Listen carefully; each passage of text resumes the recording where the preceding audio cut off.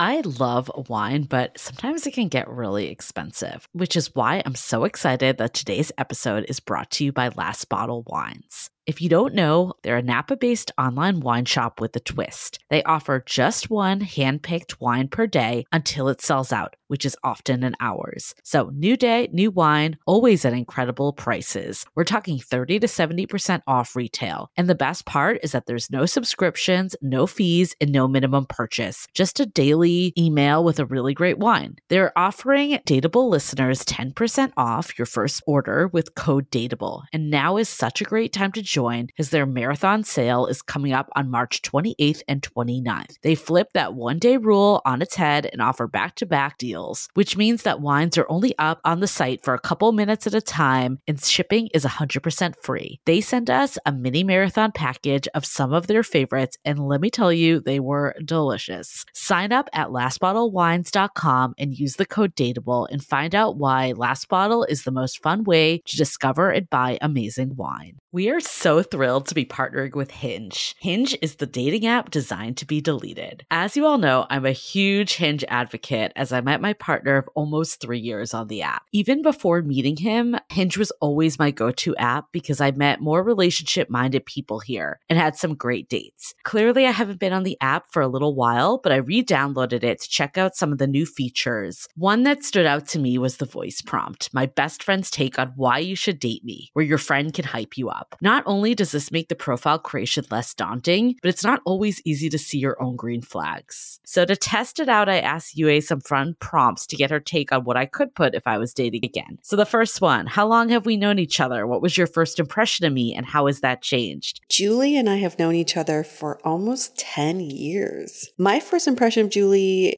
was that she's very social, but I've learned that she has a lot more depth to her beyond the social butterfly that she is. My next prompt, what do you think are my green flags? I would say she's deeply loyal. She believes in love, curious mindset, and she is fearlessly ambitious. And then last but not least, what kind of friend am I? Julie is the kind of friend who will always have your back, no matter what. Damn, that feels nice to hear. So download Hinge and try voice prompts today. Then find someone worth deleting the app for. The Dateable podcast is an insider's look into modern dating that the Huffington Post calls one of the top 10 podcasts about love and sex. On each episode, we'll talk to real daters about everything from sex parties to sex droughts, date fails to diaper fetishes, and first moves to first loves. I'm your host, Yue Xu, former dating coach turned dating sociologist. You'll also hear from my co-host and producer, Julie Krafchick, as we explore this crazy dateable world. Hello, Dateables. Welcome to another episode of the Dateable podcast, where we are going to dissect everybody's motives when it comes to dating, but also eat all the turkey we can this week, because this is the only week anybody's eating turkey. Am I right? Who else? When else are you eating turkey? It is a big week for us. A big week for all. Big week for turkeys. Happy Thanksgiving to all of our listeners, first and foremost. But what are your Thanksgiving plans, Yue? I don't think we've actually caught up on this even. No, we haven't. My partner and I are going down to my parents' house, and the four of us, plus our 2 dogs, are going to have a very festive Thanksgiving together. My mom really loves it when, during the holidays, there seems to be a lot of commotion. She feels like you need a noisy holiday. She always says that. Feels more festive. So we're going to, bring the dogs, obviously, because they're noisy, and we're going to make all the sides, but my mom's going to make the goose. We're not doing turkey. She's making a goose. So you will not be having all the turkey. Well, I will still have turkey at someone's house. I just know it. Okay. There's going to be leftover turkey at someone's house. I will have turkey at some point this weekend, but on that actual day, we will be having goose and all the other fun sides. What about you, Julie? I am going to my friend's mother's house. So I'm adopted into her home for Thanksgiving. So I will not be traveling back, but she was kind enough to invite myself and my boyfriend and then one of her other friends and then her parents. I love that. She said expect to get really fucked up and to eat a lot of food. Wait, the mom or the friend? My friend said that. Oh, man. I was hoping the mom said that. No. But she might have said that too. I got it secondhand. But so it should be a good Thanksgiving. But also it is Hanukkah starting on Sunday this weekend. Is that early for Hanukkah? So Hanukkah comes on different times all the time. So usually it falls around Christmas-ish. But no, it's very early this year. So Holy I will cow. I will be getting my cooking energy out by doing Hanukkah celebration. So wow, that's kind of cool. So your holidays just never end. No, it's just going to be a holiday weekend. And I think we're going to go to the Life-Size Gingerbread House on opening weekend. There's going to be a lot of good stuff going on this weekend. I love the holiday decorations. I was in New York for 2 weeks and they just put up the tree at Rockefeller Center. They haven't lit it yet, but already you feel the holiday spirit. And I walked around the city and it was like so cold, you know, one of those typical New York about to turn winter weeks. And I just all of a sudden had this giddy energy about me. Just feel, you know, that holiday giddy energy of, I don't even know what's to come, but I'm so fucking glad it's the holidays. I'm so glad it's here. I feel like it snuck up this year, but we had the opportunity on this episode to talk to a hilarious comedian. Oh, so Bernice, funny. yeah. And this episode could not be more perfect for Thanksgiving because it's all about being a quote unquote leftover, which is when you've hit the ripe age of 30 in China and you are considered a leftover woman if you are not married. Yes, you heard that right. We've talked about this term maybe a few years ago, and she's made an entire stand-up bit around it. And it's so lovely because she is, you know, born and raised in China and coming to the States and putting on a fresh spin on this term that's just been so normalized in Chinese society, but also looked at with such crazy eyes in the US. Like, what did you say? And she's so funny too. The part that's funny is that I think it's just more out in the open. Like, no one would ever say that in the US, but I do think it's deeply ingrained in our, I would say, limiting beliefs and deep-rooted fears that once we hit a certain age, we're left over and undesirable. I don't think it's true at all, but I do think there is some of that seeps in the US too. It might just not have that. It might just not be like as out in the open as something you're called. Leftover. Exactly. Yes.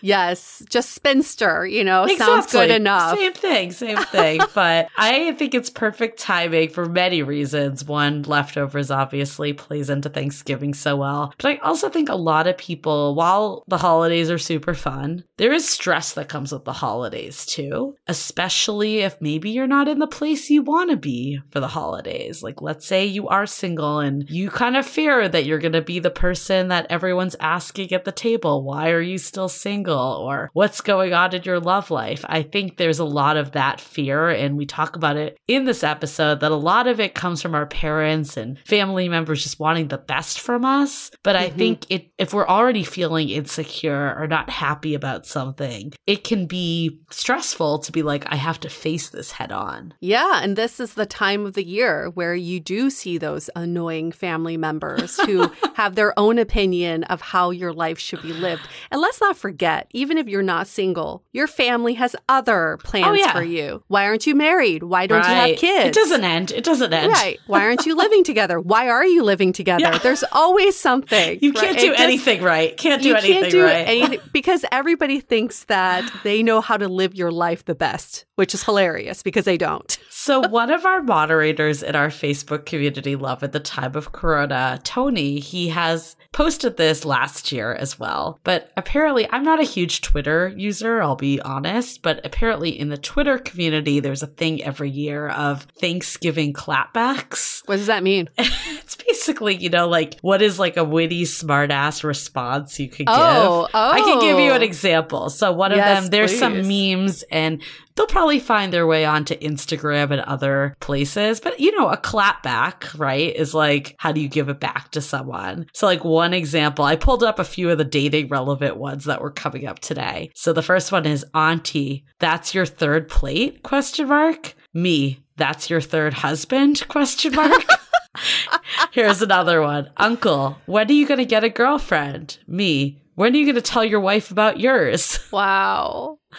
These are good. They keep going. When are you going to settle down? When are you going to admit you settled? There's so many. Wow, these are so good. So if you're looking for a way to give it back, I don't know if this is necessarily recommended advice. It's obviously more of a joke, but depends how, sassy you want to get. Depends how sassy you want to get on Thanksgiving. I always want to get a little bit sassy because the holidays bring out all the emotions in me. Yes, I'm happy and giddy, but I'm also like fucking annoyed and frustrated with everybody around me. I get major anxiety and everybody stresses me out, but I inadvertently clapped back at my mother today. Oh, okay. Clapbacks are starting.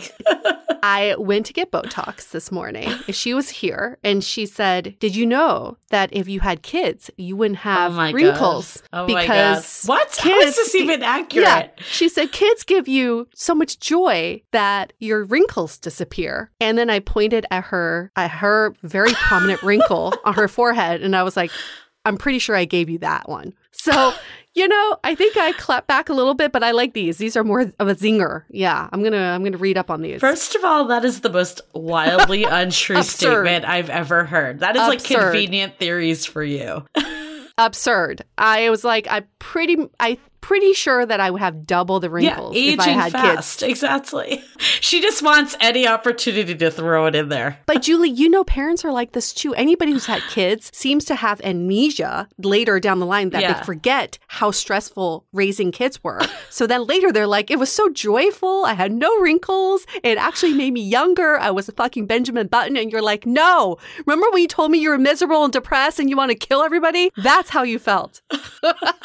Well, you're going to have to sass up your clap back because you might get a few more of those comments this Thanksgiving. I can feel it in the air. Well, we're going to work on our clapbacks because that is related to our question for this episode. Someone wrote in and said, the holidays are coming and they're very stressful for me because I am single for the first time in many years. And I know my family will ask me why I'm single this year. What is a good response for them? Hey, where's that clapback? Let's bring out that handbook. It's so funny that you could be living your best life, but just by one question from your family member, it ruins your entire holiday. So first and foremost, don't let that happen to you, but also know that your life is your choice. So when family members ask you, why are you single this year? It's almost like you're the leftover, nobody wants you. That's all implied. But you take that back and you control the conversation and say, I chose to be single for this holiday because I was in bad relationships in previous holidays. And guess what? This is the best holiday I've had in many years because I'm finally making choices for myself this year. Yeah, I really do believe for the most part, not every family, I don't know, but for the most part, it's coming from a good place. Yes. And I think I forget that sometimes. I know. And I think a lot of it is that, like people want you to be happy. And sometimes we equate relationships to happiness or what you should be doing or where you should be in life. So I think it's all about really sharing like, hey, I totally know that you're concerned, but I'm super happy right now. So there's nothing to be concerned about. I'm actually living my best life or I'm doing whatever is making me happy right this minute. Insert all that. And I think also like, I love what you said, don't let it ruin your holiday. Even if people don't say things to you, we've heard this before from members of our community and our listeners, is sometimes even like seeing their family that they're the only person and their siblings have children and families and they feel left out, that can trigger stuff for them. So I am a strong believer that every stage of life has its pros and cons and nothing is forever. Next year, you could be in a totally different place for better or for worse. And I think it's reminding yourself of what is the good in your current situation. Maybe it's after you've eaten a big ass meal, you can just go home and unbutton your pants and watch TV and you have no one to answer to, right? Like there's always good in every situation, or you can curl up and read a book or whatever it may be. And I think comparison is the thief of joy. I do love that quote because it's really easy to get sucked into what you should be doing or what others are doing instead of just appreciating what you have. And ultimately, Thanksgiving is about appreciation and gratitude. So along the same lines, maybe you prepare 3 things that you got to do this year because you're single? And then that's your answer back. Yes, I am single this year. I am so thankful I got to do A, B, and C, all because I'm single. Do you want to see pictures? Right? Yeah. Turn it into a positive, and then they'll have nothing in response. In fact, they might be really envious of your life. There is this weird thing in society that people want everyone to be figured out. And by being single, you're essentially not figured out. Yeah, like why don't we applaud people for, understanding their self better, or applaud them for taking the time to find the right partner for them opposed to just any partner? And I think of like the analogy of the pie, right? It's like we want the whole freaking pie. And what better way to look at that apple pie on Thanksgiving and remind yourself that you're where you need to be right now and you want that whole pie. And there's nothing wrong with wanting a fulfilling life. And if you have a fulfilling life already, that's great because you could be like, look, I'm there. I just, if I would desire a relationship, I'll find that person eventually. And if, you're not there, then it's an opportunity to like be like, how can I have that whole pie and have that fulfilling life? I'm getting hungry just thinking about that whole pie. All the pies. I want that whole pie too. But that's a great way to give a response back to your family without clapping back. And it's just saying, I just haven't found someone that I want to make that whole pie with yet. So exactly. I've decided to make it myself this year. Exactly. I'm looking for the whole pie, not just a slice of that pie. Speaking of pie, Julie, we're going to move on to this next segment, which is called Random Thoughts in Yue's Head. But in New York, I was able to watch Waitress on Broadway. I don't know if you've ever seen that movie. And it was a book as well. It starred Carrie Russell. Yeah, I was going to Felicity. ask. Yep. Yes. Everyone's like, who's Felicity again? I'm like, Carrie Russell is Felicity. That's not her actual name. Like, Felicity is not her actual name. So anyway, I forgot what the movie was about, but watching it on Broadway, it was just so beautifully acted and sung and dance, everything, just beautifully performed. But the entire storyline is about this woman stuck in a bad marriage who finds out she's pregnant with her husband's kid, and she feels even more stuck. So she feels like, maybe I just have to accept this is my life. But once the baby is born, she comes to a different revelation about her life. And there's this one song in the Broadway musical called Dear Baby. And I don't have the lyrics in front of me, but she's writing a letter to her future child. And she said, "Dear baby, I hope you find someone who will hold you for 20 minutes without expecting a kiss back or you to talk back or anything back, because they just want to be there for you and with you." It was more beautifully written than that. And that part made me cry because I kept thinking, like, in society, from the outside, she's got her whole life figured out. She's got the husband, she's pregnant. Her life is wonderful. Yes, she felt so stuck in where she was. And all she wanted was someone to just hold her without expecting anything back. Why the pie thing reminded me of that is because by the end of the musical, the whole theater smelled like apple pie.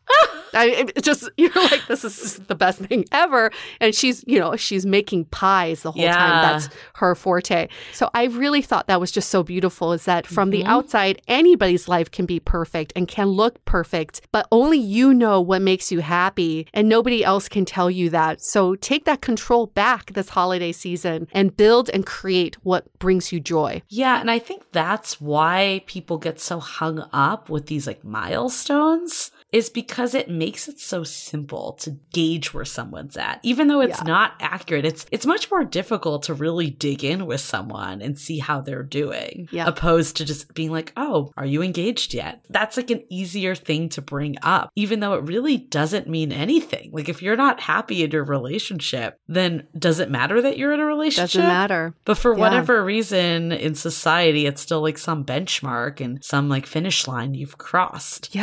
Yeah, like you're accepted into this upper echelon of society because you check this off your checklist. And we know that's not the case. This is like what we've been preaching all along on our podcast. So we hope that this holiday season brings you joy because you bring yourself joy and you are in control of that. But we do have a gift for all of you for Thanksgiving. We do. We have a gift. And it's not pie, sorry. We can't mail pies out to all of you. Well, it's against health regulations. But we would. That's the reason why we're not doing it, clearly. So we hope you're listening to this before Thanksgiving because starting Black Friday, we will be re-releasing our Finding Your Person program. This was a very popular program we released a few months ago. The people who were part of this last cohort are just finishing up the programs, giving us space to welcome new members into the program. It is a 6 to 12 week program. You go at your own pace, but we've noticed from this last cohort, people either take 6 weeks or a little bit longer. That's up to you. The entire program shepherds you along into finding your person. Julie and I have both used the same methodology to find our people, at least our people today, and we're happy with. And we feel the need to share this with everybody else. So that is our gift to you. We're launching this on Black Friday, and it's going to be live from Black Friday, which is the 26th, all the way to the 30th of November. So it's not that many days that we're opening up the program for you all to sign up for it. And then we will be closing cart midnight on the 30th, midnight PST on the 30th. And again, it's just UA and I, so we do have to limit the amount of people. I think the amount we had last time, 50 people, was perfect. We were able to have really good group calls that weren't too crowded. We were able to kind of help shepherd people through and check in on people as they're doing the program. Honestly, I think the biggest gift I got this season was seeing the progress that people made. Like the last check-in for some of the people that have made it all the way through, we asked like on a scale of 1 to 10, how good are you feeling about finding your person? And a lot of the responses have been like 8, 9, 10. I'm like, this is freaking amazing. And just, you know, like feeling that way and like understanding, I think a lot of people either identified the real root cause of what was going on for them or got more clear on what was going on for them. And that's really the deeper work. And of course, we do all the stuff of how to navigate dating apps and meet new people in real life. It's really a breadth of material. I really believe it is our best material we've ever created. So I'm super excited that we're getting the opportunity to share it with more people for Black Friday. It's very much related to this episode, too, because it's all about taking control of your story and your narrative. And our guest today, Bernice, basically respun this word leftover, and she made it her own and created her own narrative around it. So we hope that you all can change your narrative, too, like Julie and I were able to do. And you can find out more about this program by going to findingyourperson.com. That's it. Very simple. We will be sending this out to people on our wait list only, so make sure to join that wait list. You can even do that today. Yay. Awesome. I think that's good for announcements today. At Dateable Podcast is our Instagram too. Can always connect with us there. And let's hear it for a few of our sponsors for this episode. Support for Dateable is brought to you by Incipio. Incipio offers legendary protection for all of your devices from phones to AirPods to tablets. They obsess over their tech to protect yours. It's like Incipio's line of products was made for me because with their phone cases, my phone is protected from drops as high as 14 feet. The cases are also wireless charging compatible and there's a lifetime warranty. So they've got you covered. I have the Organic Core Clear case, which is made up of 100% compostable materials that reduces landfill waste by naturally re-entering the environment from where it started. All of the packaging is made out of 100% recyclable materials with eco-friendly water-based ink. Now, for Dateable listeners only, we have a special offer. These incredible cases are now available for purchase at incipio.com, and you can use the code DATEABLE for 20% off. That's INCIPIO.com and use the code DATEABLE for 20% off. This episode is sponsored by BetterHelp. It is no surprise, Julie and I are huge fans of therapy, especially online therapy, and BetterHelp can do exactly just that. They match you with your own licensed therapist and connect you in a safe and private online environment. I was able to start communicating with my therapist in less than 48 hours, super fast. BetterHelp is committed to facilitating great therapeutic matches, and it's more affordable than traditional offline counseling. Their licensed professionals specialize in everything from stress stress management, anxiety, trauma, dating, and grief. We at Dateable wish for all of you to live a happier, more wholesome life, and we think therapy and prioritizing your mental health will accomplish that. So as our listener, you'll get 10% off your first month by visiting our sponsor at betterhelp.com/dateable. Join over 1 million people who have taken charge of their mental health. Again, that's BetterHelp, HELP.com/DATEABLE. Okay, let's hear it from Bernice, all about the leftovers.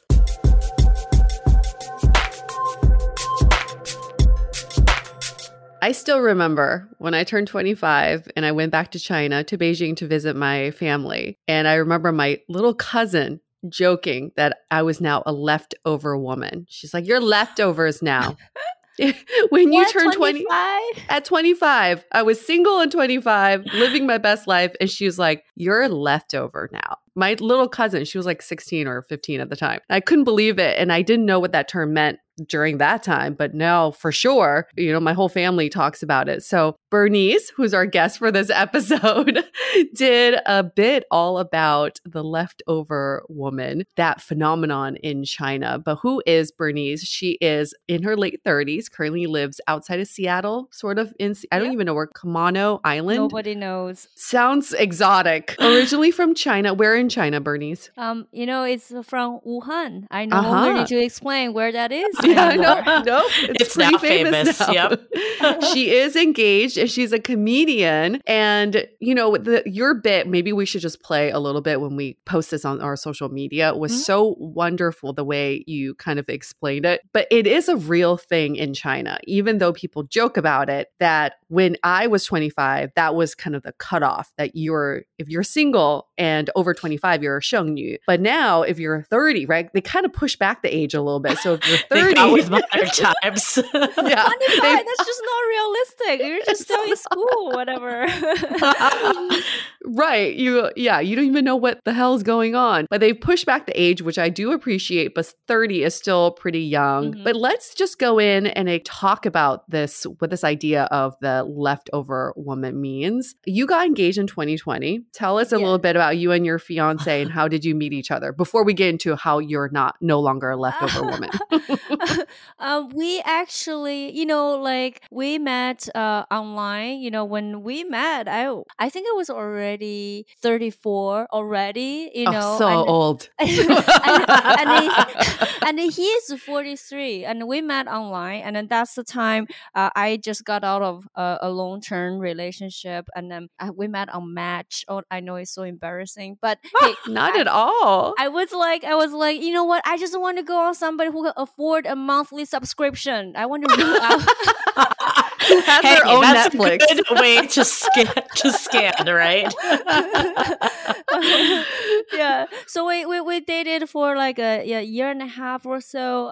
And then he when he proposed, and I don't know how much we're getting, but that's the overall quick answer. And then what was your dating life like before him? Before him is interesting because I feel like the long-term relationship I had was 5 years. So that was kind of like, I feel that's a really golden time of my life. I was, really like established who I am. Before that, I think I did online dating or meeting in person. I was just trying to find myself. There's, growing up in China, we don't date, right? Like our parents, just, you can't date, you cannot date, you cannot be seen together with a boy. So there's like, I don't even know how to process this. So when I came to America, there is that insecurity. And growing up, like everybody said, you're ugly, you're fat. And so in America, when people were treating you nice, you're like, oh, I'm okay. So yeah. You're just trying to learn your standard. Like it's not like the first person saying you're pretty, then you're like,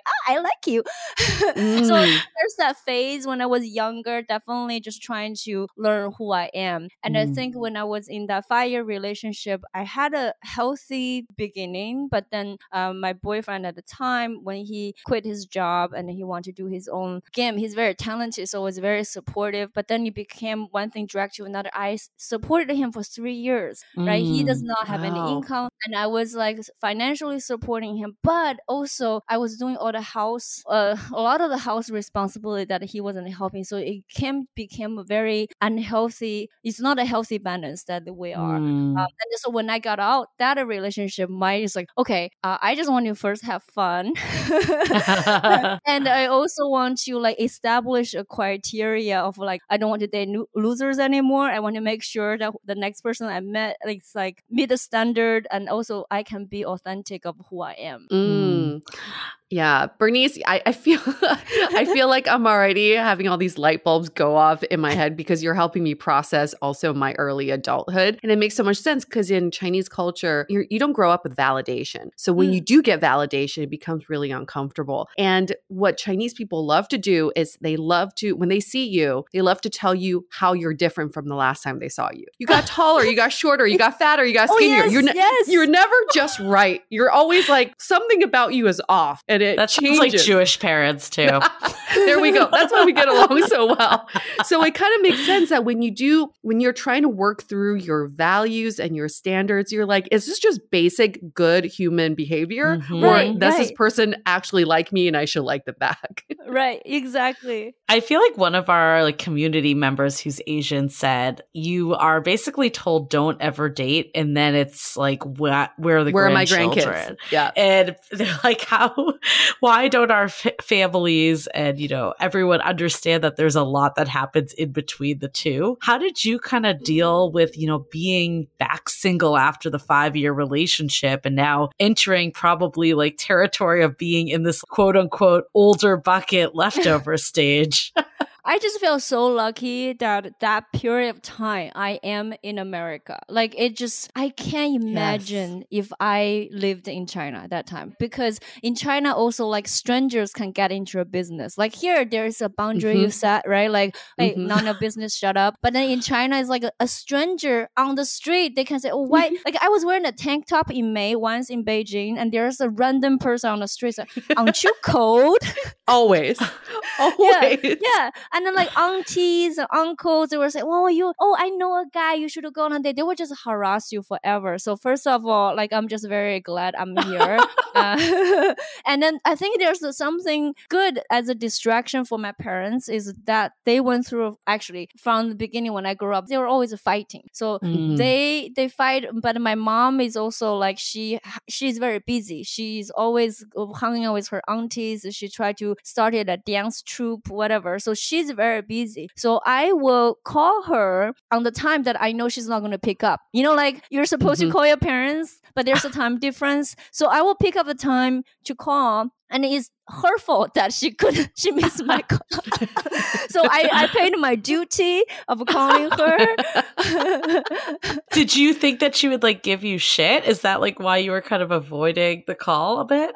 It's more like reduce the frequency. So like, I will talk to her enough, give her the update. But then, like for my mom, it's really hit and miss. Sometimes she's so positive. She will like, okay, thank you for, good, you're dating this guy. The next time you call, it's like, well, this guy, not good. His job is not good. And when are you getting married? Then like, if I reduce the frequency, chances are there's less harassment. Yeah. Less harassment. I always like to say that Chinese moms have amnesia because you tell them one thing and they're like, good, that sounds good. Next time you talk to them, they talk about the exact same thing over again. They always like to revisit old issues for some reason. So when did you ever feel any sort of pressure from your parents now that you're at an age to get married and have kids? Definitely. I feel like now is actually better because even in my late 30s, they almost like have this give up feeling, Yeah. Yeah.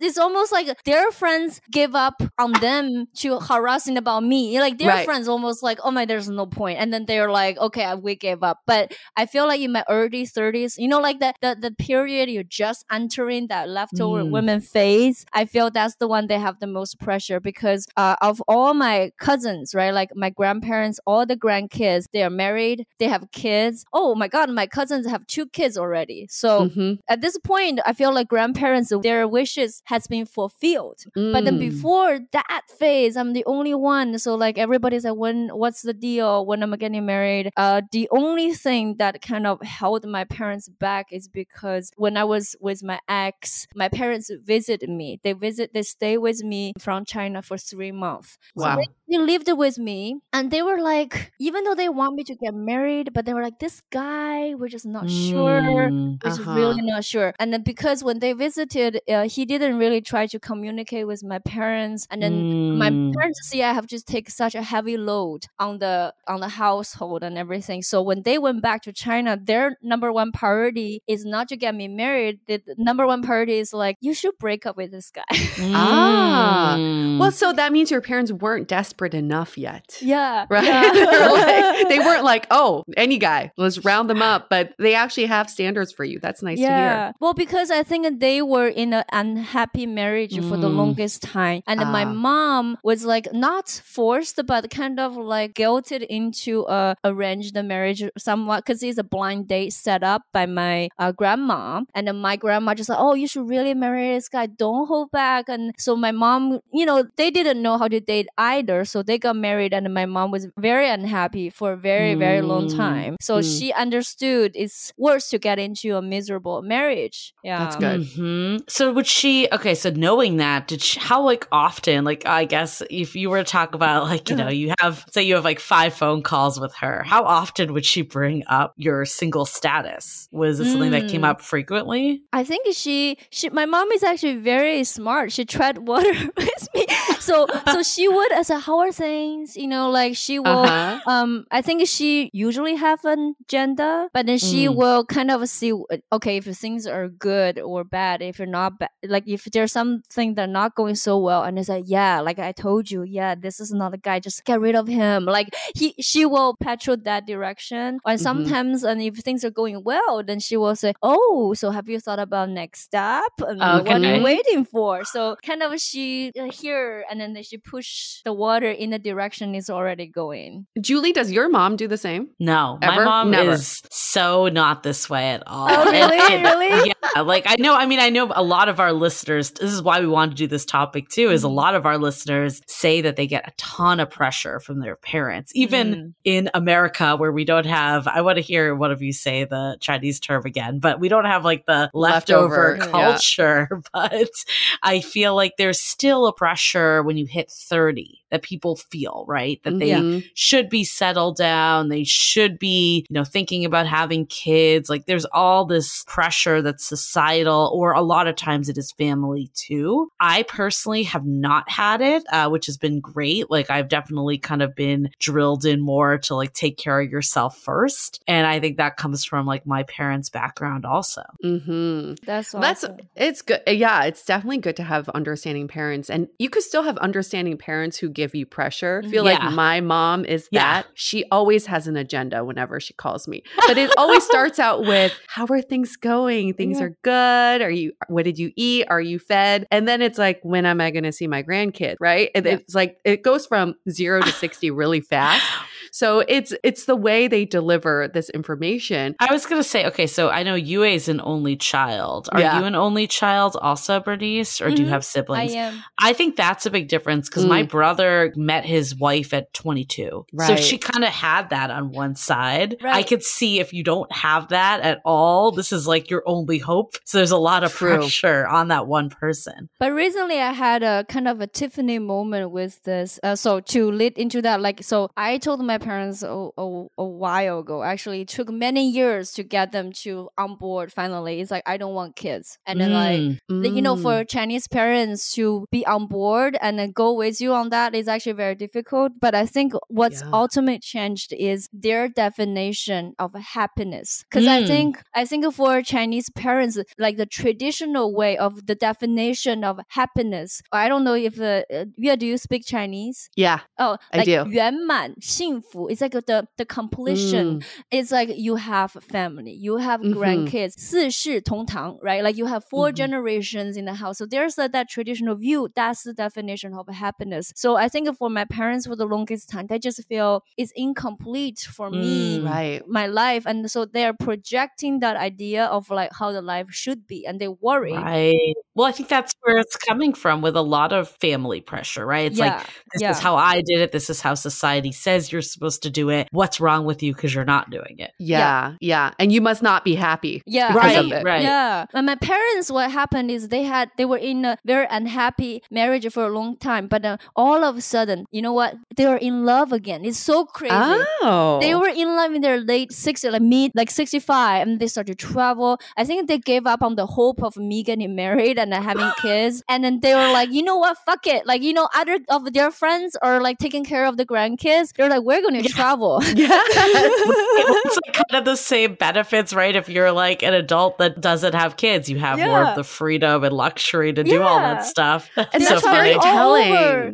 It's very telling of Chinese culture where we spend our lives pleasing other people. And it's always about other people's happiness. So your parents are trying to make sure you're happy. You're trying to please them. And ultimately you forget what it makes you happy. So it's so nice to see that your parents have finally become quote unquote selfish to focus on their own happiness. Yeah. I love that neither of you are happy in that process. Yeah, it's like neither, because you're like, cycle of trying to make each other happy. It's a lose-lose situation. It's like giving up that expectation, because I think for them is they finally realize we're like 65, okay? And then we're not going to get divorced and then find another person again. So they gave up the expectation of the other person. All of a sudden, they accepted each other and decided to go travel. They had a lot of fun. Like nowadays, they're taking pictures, like having like love on the rock. Wow. What's happening? I will send you a picture. I will send you a picture later. It's like, oh my God. They dance, they do TikTok dance. It's crazy. What? Yeah.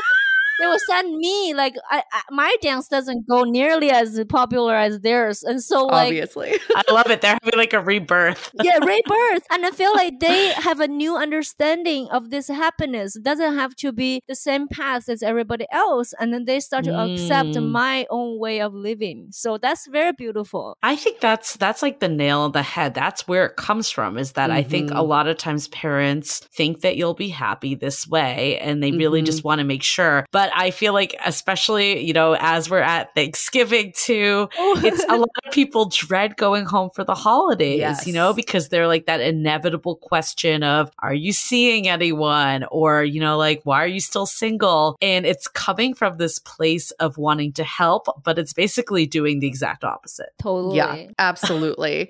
So while we kind of glazed over, glossed over, is that the term? Anyway, you're just thinking about Thanksgiving. I'm just thinking about Thanksgiving and donuts and turkey. So we kind of glossed over the term of a 剩女, which literally translates to leftover woman. Bernice, can you tell us when was the first time you heard about this term, and what was your reaction? What was the context in which you found out? Okay. I feel like I heard of it when I was in China. Like I heard it before I was 30. And then at the time, I almost feels like, I don't know, I'm trying to remember, right? Like first of all, just feel like when you're in that culture, you're almost not surprised. You're almost not surprised. Like your cousin, like 16, and then you will call someone older. It's like, yeah, like at the time, just feel 30 is a hella old. When you're young and you feel like, yeah, I hope I'm like married when I'm 30, whatever, right? So I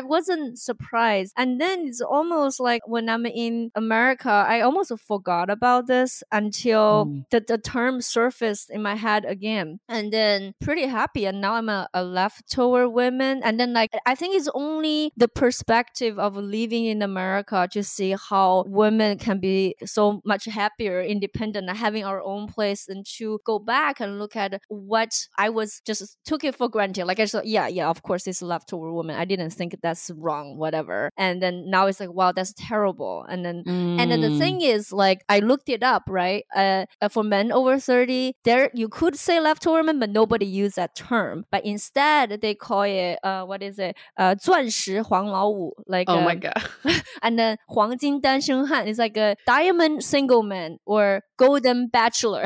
Well, that's like in the US. I mean, I think it's not as pronounced here, but there is like the spinster when you're over 30, and then like the bachelor when you're over 30, you know? And that's, again, one is very derogatory and one is almost like praising. Yeah, it's almost praising. And for anybody hearing this term for the first time, if you're not offended enough, I will just go into why this term is so offensive even more, because there's an implication that it's out of your control. You were left over by other people. It wasn't like your choice to be single, right? Leftovers are like that other picked. people have left you. You weren't picked. But as a golden bachelor, it's like, that's your choice. I choose to be single. So it takes the power away from women, and it made me, when I heard the term, feel like, oh, I'm a loser, that, you know, this is out of my control and nobody wants to pick me. It's just like, are we back in the 1920s? It feels so archaic. Yeah, and I remember when I was in school, like, you know, because I went to Peking University, and they will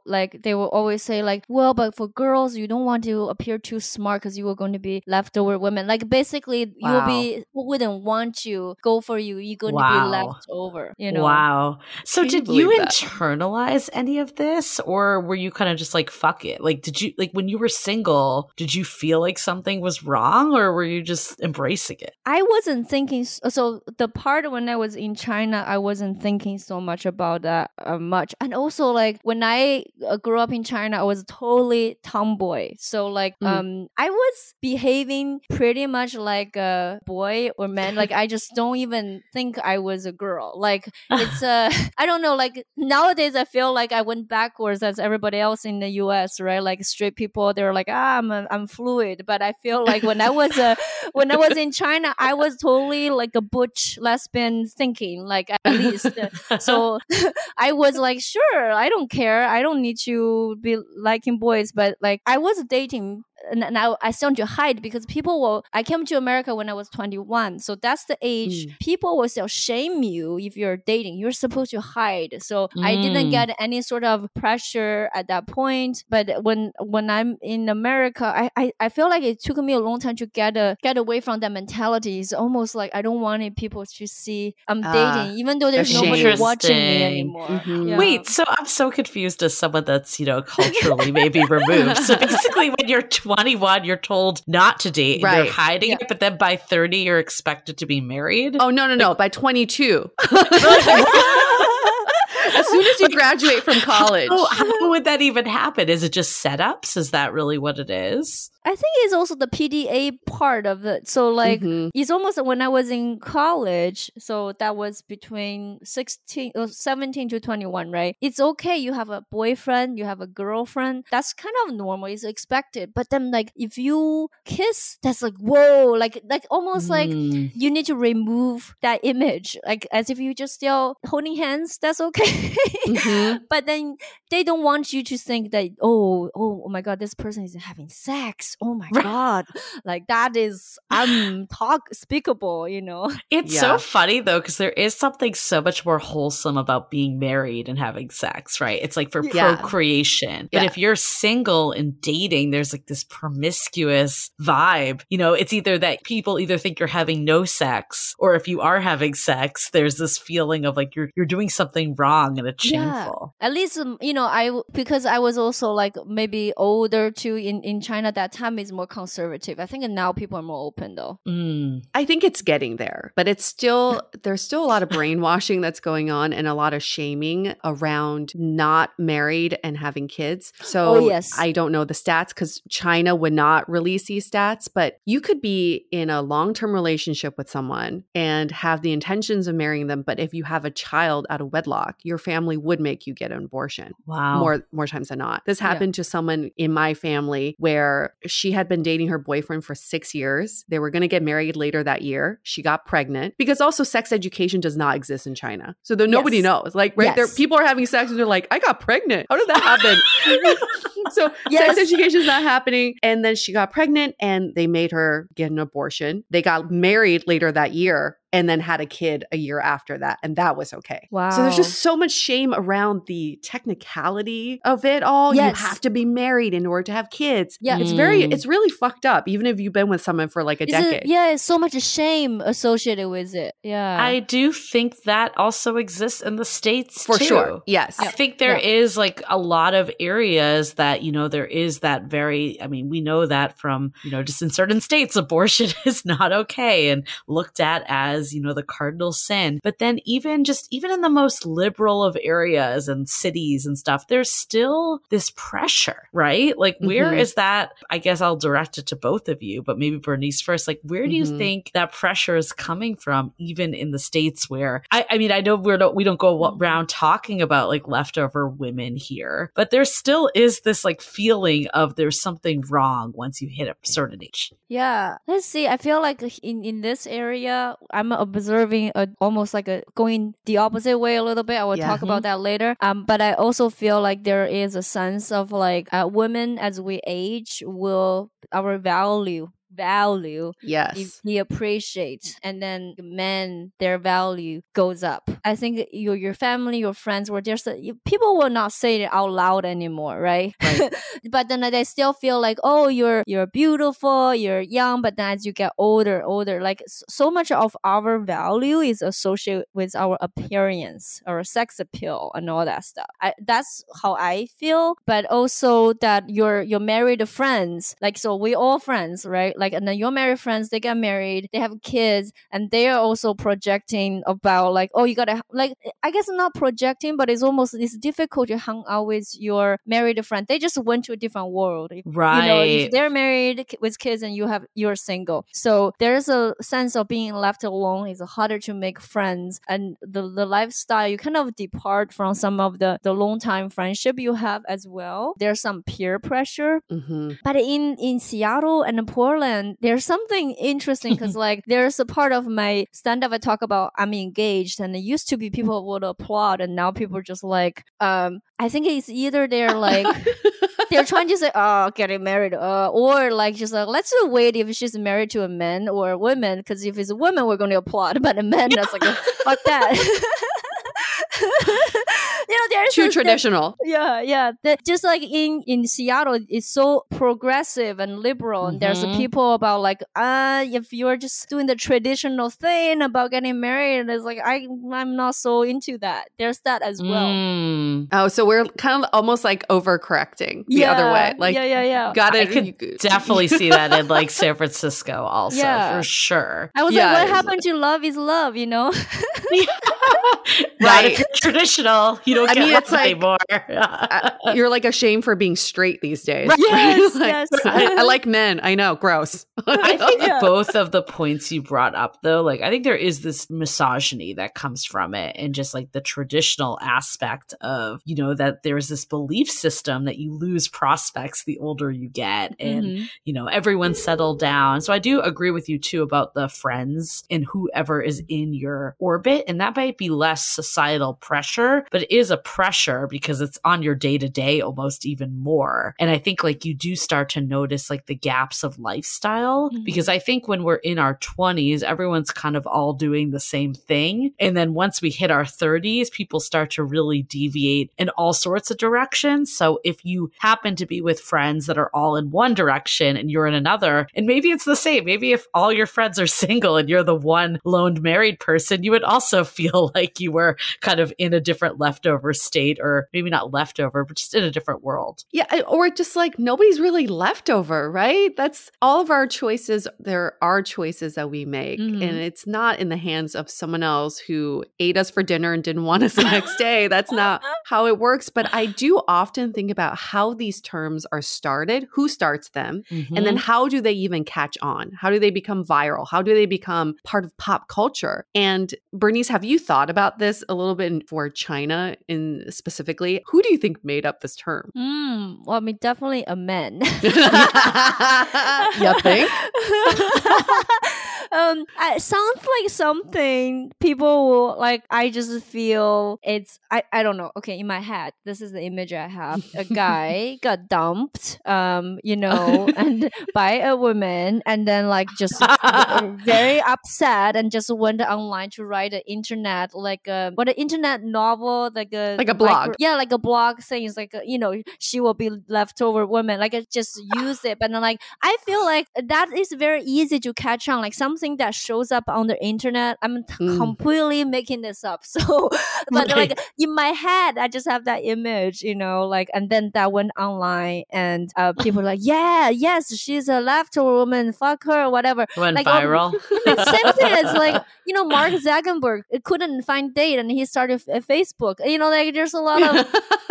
Yeah, it's all about the dirty man that can't get women. That's clearly where it all stems from. Yeah, whenever the ego get attacked, and the defense, the mechanism is to kind of putting other side down, right? Like, I think it's the ego, the hurt ego that started it, but it's also the jaded women that perpetuated it, right? So the man probably got hurt. He's like, I'm going to make up this term, but he caught some women at the right time who were probably just turned 30 or whatever and felt down on their luck, felt bad that they were single, and were like, exactly, now there's a term for it. Misery loves company, so I'm going to keep perpetuating this term, and I'm going to call other women this term. And what is beautiful, though, is in recent years in China, some feminists have taken this term back and said, yeah, 剩女 could mean leftover, but 剩 also could mean heavenly, kind of queen-like. I think that's one way of describing it. So they've retaken the term back and said, nope, no more leftover. We are powerful queens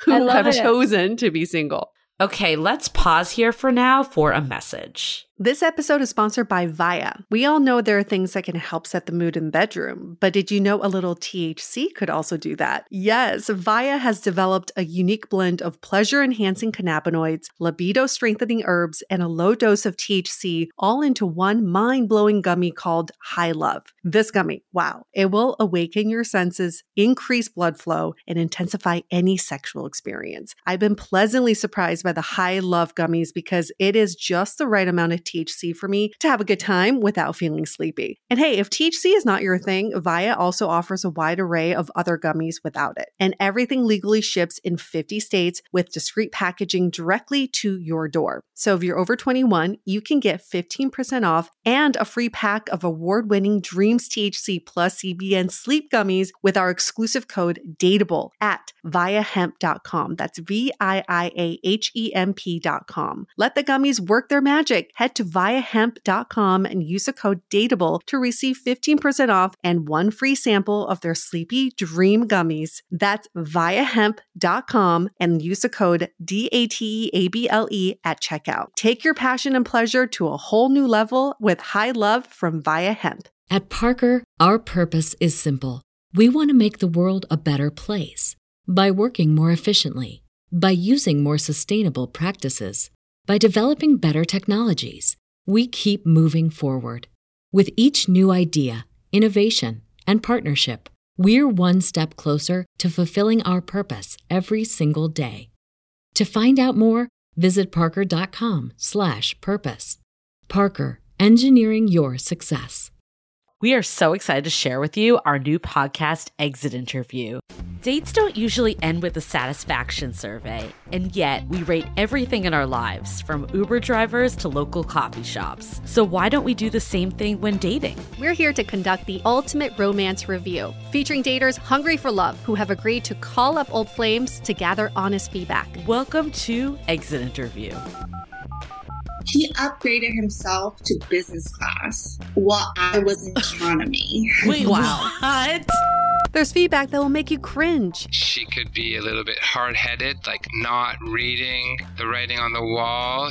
And feedback that will make you swoon. When she said that she had feelings for you. I had no idea. Really? And maybe you'll learn a thing or two yourself about how you can be a better dater, lover, or partner. Obviously, like, knew I was gonna learn something. I didn't expect this.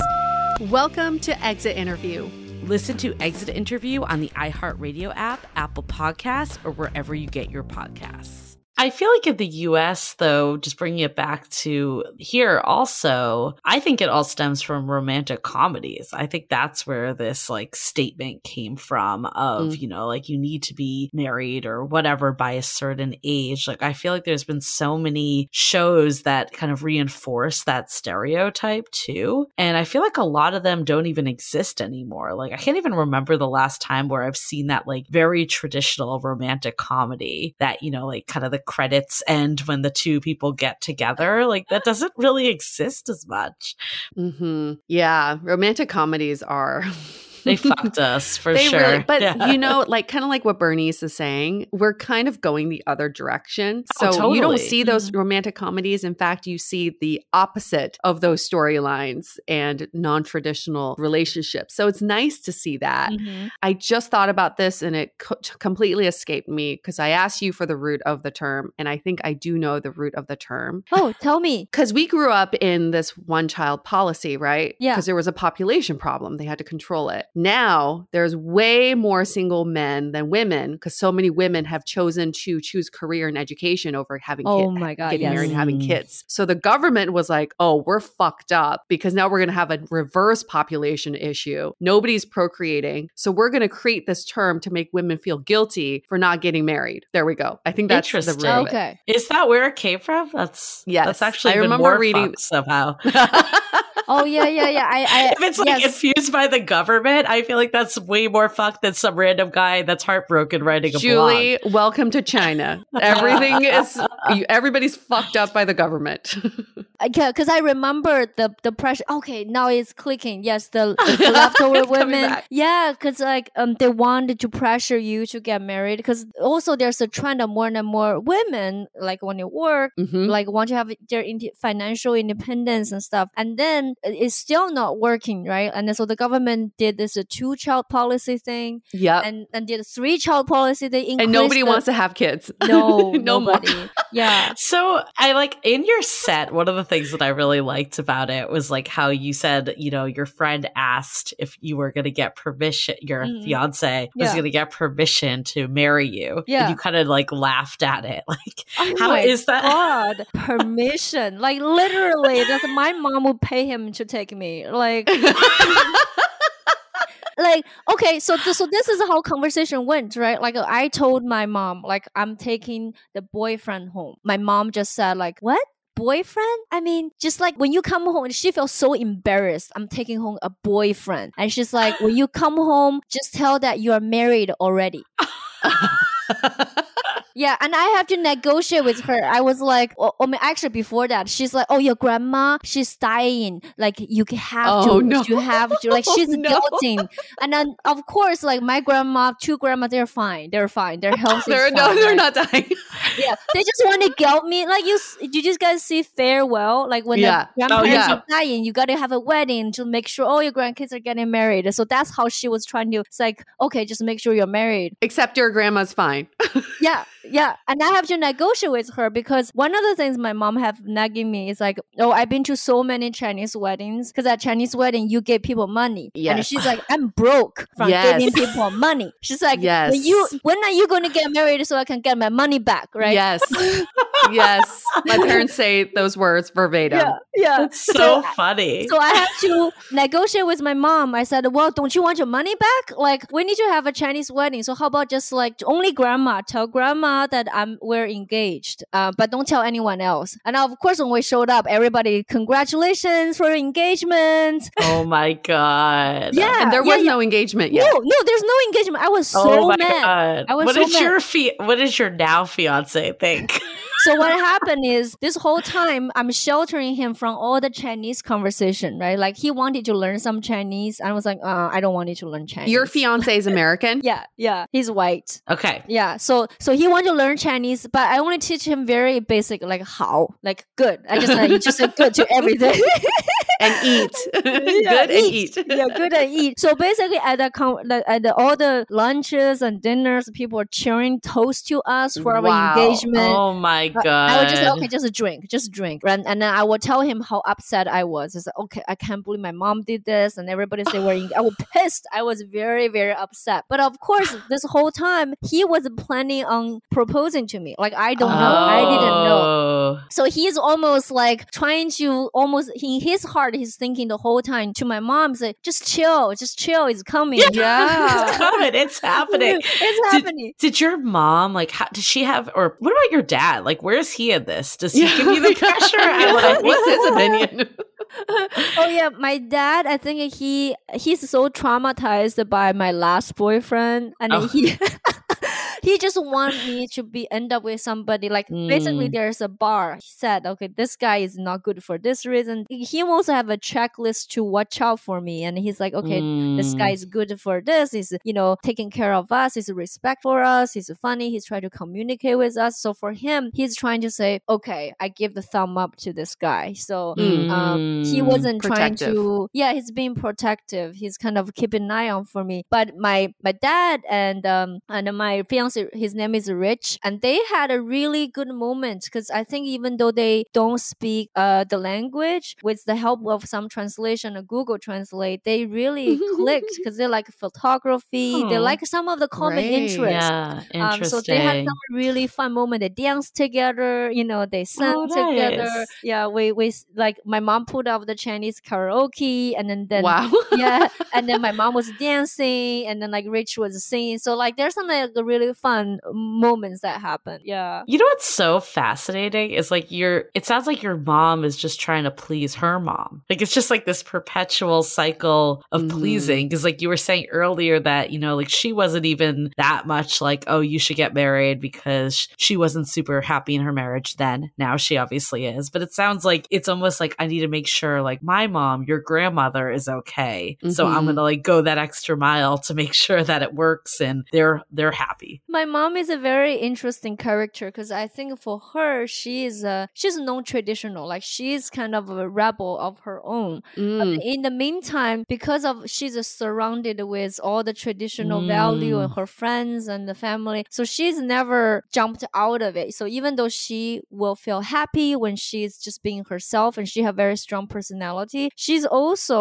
knows what she's supposed to behave, supposed to feel happy, her duty for the family. So I feel like I see the both sides of her come into play. Yeah. You know what's so fascinating is I feel like that actually sums up where a lot of us, even in the States, are uncomfortable. It's like there is this side of us that feels okay being single and even potentially happier being single and loving our life, but then also this traditional side that's you should get married and have children and all that. And it's a constant tug of war sometimes. And I think that ultimately is what makes us unhappy over that we're just, not with someone potentially. And this is why this moment is so important to us, because our parents grew up in a generation where they do see the rebellious side, but they can't act upon it because it's life or death for them. They need the shelter, they need the family, they need all the traditions. And we are the first generation to actually act on the rebellious, the non-traditional side. And if we don't fucking do it, our kids are going to have to take that on. So we might as well be the first generation to carve that path so it won't be as hard for our kids, right? I love it. Were they like, how accepting were they of you having an American fiance? Like, were they okay with that? They were like, finally, she's, moving on and getting married? Or did they prefer you to be with someone from China? The best part of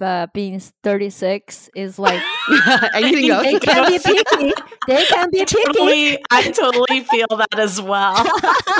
Pressure has dropped. They're like, finally someone. Yeah, finally someone. Yes. And when is the wedding?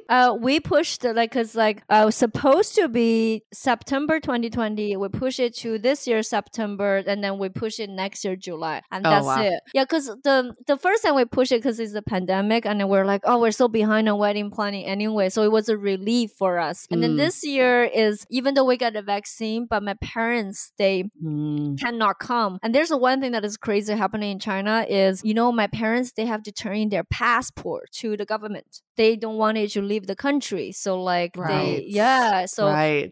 Because for us, it's like we want our wedding to be a celebration with our family, with people who we love. And then it will be really bummed that my parents cannot make it. So we pushed it. But even now, looking at the July, I'm not sure. But fingers crossed they can come. So how do you feel about just like wedding traditions? Like as someone that, you've said that you're not as traditional, like do you want to wear the big white dress? Are you going to take his last name? Like where do you stand with that stuff? Wedding traditions are so stupid. Like so I feel dumb.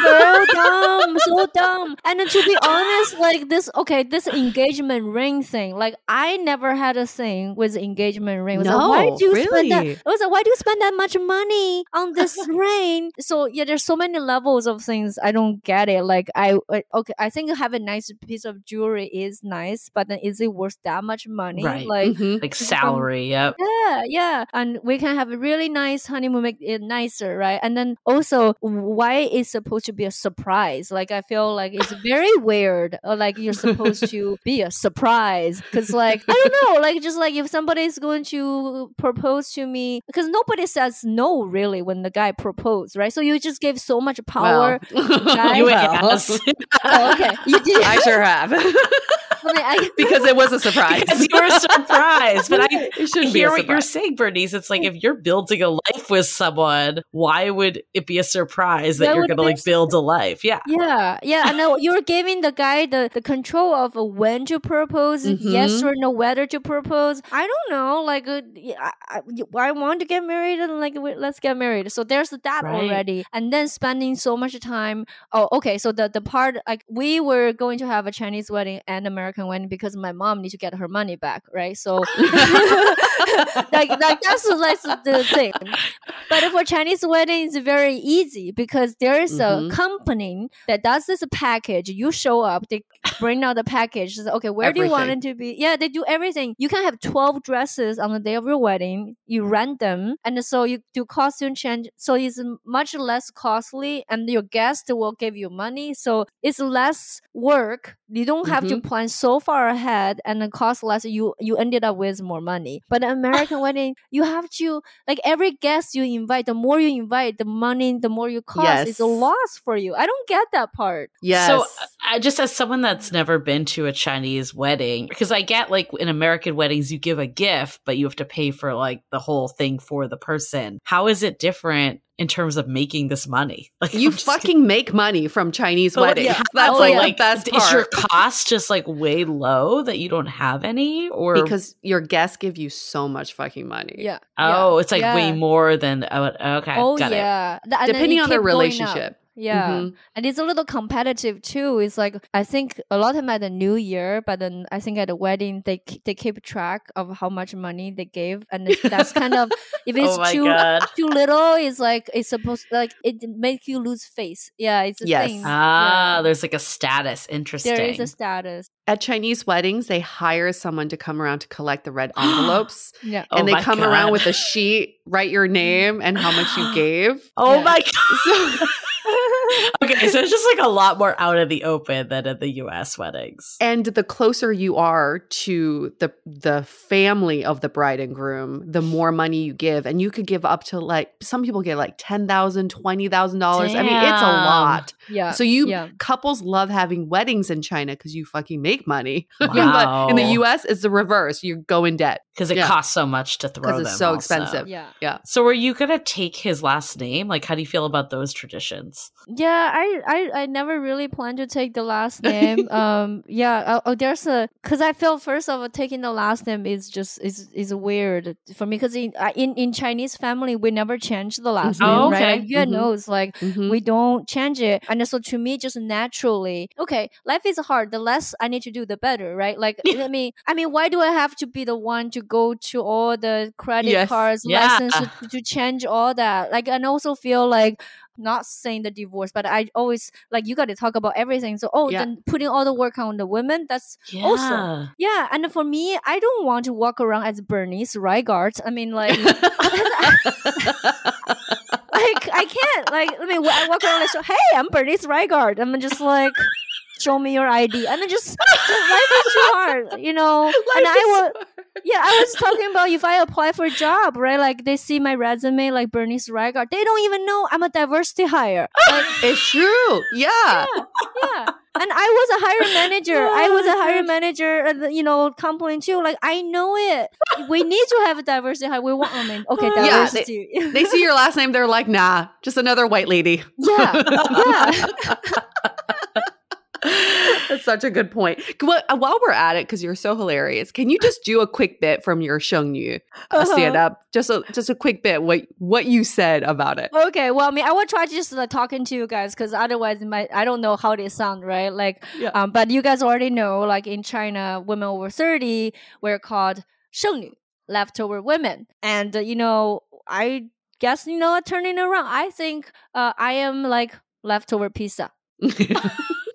Yeah, delicious. Yes. And cold. So good. Yeah, I am a cold hard bitch.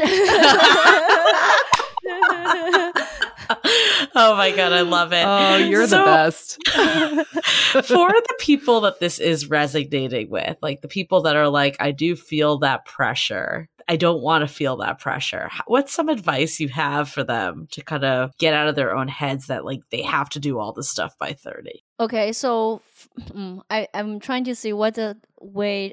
Okay, so the thing that I come up for myself is I was like, if you are just think about like that very unique special designer handbag on the shelf, right? And the more unique, the more special you are, the longer you will take to sell because you need to find that special buyer who see that click with you. But if you just a very generic like mass fast fashion, yeah, you will sell very quickly. But then like just hold on to your own, like be you, be the special you. And then when you have that special buyer find you, you will take longer, but it will be better. So that's kind of what I come up with that. You know what?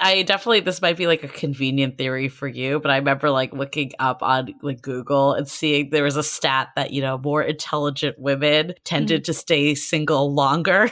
Yeah. So I think there is some truth of this like more complex people. Sometimes it does take longer than, like if it's more just like, I'm going to go with what I know as a tradition and do the thing that I've always been told to do. I think the more you overthink things and think about like, what is it I really want, that might, change the trajectory. And then the other thing I think about is like, at the end of the day, your own happiness is the most important thing. Your grandparents, they die. Your parents, they die. Oh my God, so your true. Your friends, they die. Like, so you got to live for yourself. Well, that's a great segue to takeaways because everybody dies. That was my takeaway. Everybody dies. I mean, I think like what I'm getting from this is so much of this is sexist and misogynist too. So I think we really need to like break away where so much of this is coming from before we feel bad about our situations. It's so easy to just be like, I should do this or I shouldn't do this because that's what you're being fed. But taking that second to think of like, what is it I actually really want and what really will make me happy? We have that luxury. I love that we were talking about the different generations and how different generations maybe didn't have that luxury. But in this day and age, we do. So I think there's no shame in holding out. I think if anything, we should be applauded for holding out to find someone that meets our needs, not shamed for it in any way. My takeaway is you just got to do you. The traditions were there for a reason. Yes, they worked for our ancestors. It does not mean that they work for us. We can fully respect and embrace traditions. It does not mean we need to carry out the traditions for our own lives. It's good to know where we came from. That's always great to know our family history. But moving forward, know that you have the power to change it for future generations to come. So hearing this conversation, I'm completely inspired by the fact that you can create a life that's completely different than what you thought it would be, but you created it. And that is absolutely okay. Also, just everything is normal. Whatever you're going through right now, it's just meant to be. It's normal. If you're married, it's normal. If you're not married, that's normal. Right. Because that's your life. And I've really felt that since moving to the States, putting the focus on myself has been a really hard thing to do, but also one of the most enlightening things to do is that I was not put on this earth to please other people. I was put on this earth to live my best life and to be happy. And I can choose that happiness without being the shadows of other people's expectations. Because if you saw in our example, the more you try to please other people, nobody gets pleased. At the end of the day, nobody's happy. So focus on yourself. Focus on yourself. And Bernice, you talking about your parents being so happy now because they're finally focusing on themselves. That makes you so happy. So that's like such a win-win situation. So I really feel like we can all take that stand and say, I'm going to focus on my own happiness first. My very last takeaway is the more we can study about other cultures and how they view dating, love, and sex, the more it puts a different perspective on how we view our own lives. So I really hope that this conversation was able to shed some light for some of our listeners on what they're going through and maybe some new epiphanies or learnings, because we can always learn from each other and we can just keep this conversation going all the time. Just to add really quick, I think you touched something really important that, there's nothing wrong with being single. There's nothing wrong with being in a relationship. It's funny that you're getting like booed for being engaged now. Yeah, that's hilarious. I think we a lot of times like make our identity around a relationship, like either being in a relationship or not being in one. And I feel like everything else in life, it's a season and things change. It's not that you're always going to be single. And if you're in a relationship, you may become single again. Yes. I think it's how can you be you and adapt to those different stages. And there's positives and negatives in every stage of life. I think as someone that's now in a relationship, like I love being with my partner and being so happy with him. But sometimes I'm like, oh, I just wish I had that like Friday night that I could do nothing and veg out that I used to have like all that flexibility. So I think there's always a positive and negative to everything. And it's up to us to not just get bogged down in the negatives. For sure. So Bernice, what did you learn from us?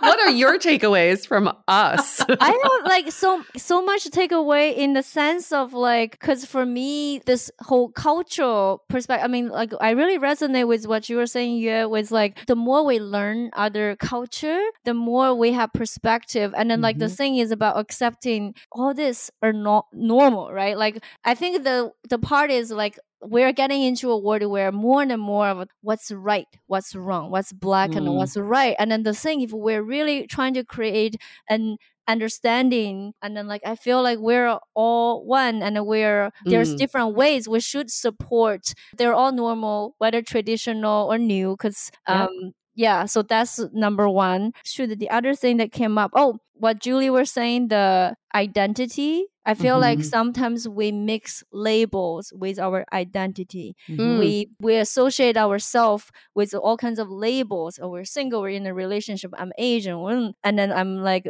I'm straight, I'm gay. We associate our identity with the labels. But in fact, it's really about being who we are, because there are times you might lose that label and then you don't want to lose your identity. And I feel like, so well put. I think that's about, I also think there needs to be holidays and events for single people. Like it isn't fair that you give all these gifts and money to everyon else and you don't China ever have a Singles Day. Good. But it's for shopping. But it's all shopping. For shopping. I think the other like big takeaway to like wrap this up though is, it's usually not coming from a bad place when your parents are really in your business. That's true. It's coming from a place of wanting the best for you. Do they know what's always the best for you? Probably not, considering we're in a different world. But I think that is where it's coming from. So I guess last question for you, Bernice. Like, if you do have a nosy parent, especially as the holidays roll in, like what's like one tip to kind of get them off their back about about your relationship status? Oh, just imagine, hypothetically speaking, I have a very, the thing is, for me, it's easy. Okay, well, because like, in China, you can say whatever, because like they don't have social media. They don't have like, you can fake a lot of things. Understand? Just tell them you have, you're married. True. They cannot cross-check. They can't. Like, you send a picture, oh, I'm with this guy, blah, blah, blah. It's like, you survive one holiday, the next holiday you break up. No, it's easy, so. Just break up January 1st. No big deal. Yeah, just survive one. Rent a partner. I think we should start that service. Hire a boyfriend for the holiday. Yeah, exactly. That exists. Send us your photo. We'll Photoshop them in. It's only $25. I'm just kidding. And add a dog too. Add a dog. Exactly. Oh, always. Yeah. Didn't UAU didn't correct your grandfather for thinking that like Mojo was your kid, not your dog? My grandfather passed away thinking that I was married with a son, and that's oh my god. And nobody corrected him. They were like, yeah, my son being a furball, like he's a dog. But my grandpa said something to my dad, like, how's her rambunctious son or something like that. And my dad's like, good. Oh my god. It's a good boy. Technically not a lie, just not the truth either. Sometimes, for our grandparents' generation, let's just keep them in the bubble. Right. They're like, at least they die happy, feel exactly. They die happy. So Bernice, for people who want to see you either live in person or online, where is a good place for them to find out more about you? Awesome. Yeah. So I put a lot of my schedule shows and some of the contents on Instagram. It's at Bernice Comedy. And then I talk about cultural stuff on TikTok. It's also at Bernice Comedy. I am doing a tour. So I'm taking the RV from Seattle, drive down the coast and to San Francisco, LA, San Diego. Nice. So on my website, I will list all the shows and the tour schedules at berniceyet.com. We are totally going to meet when you roll through San Francisco and LA. Oh, okay. Yeah. I'll hit you both then. Yeah. I think we're going to be friends. Oh my God. I can't wait. I can't wait to hang out. It's going to be so much fun.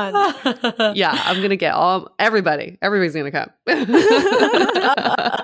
Thank you so much again for this conversation. You are just as smart as you are hilarious. So your fiance is very lucky man. Tell him that. Yeah. Well, he can listen. I will play this part of the podcast to exactly. him. Yeah. It'd be like, surprise, honey.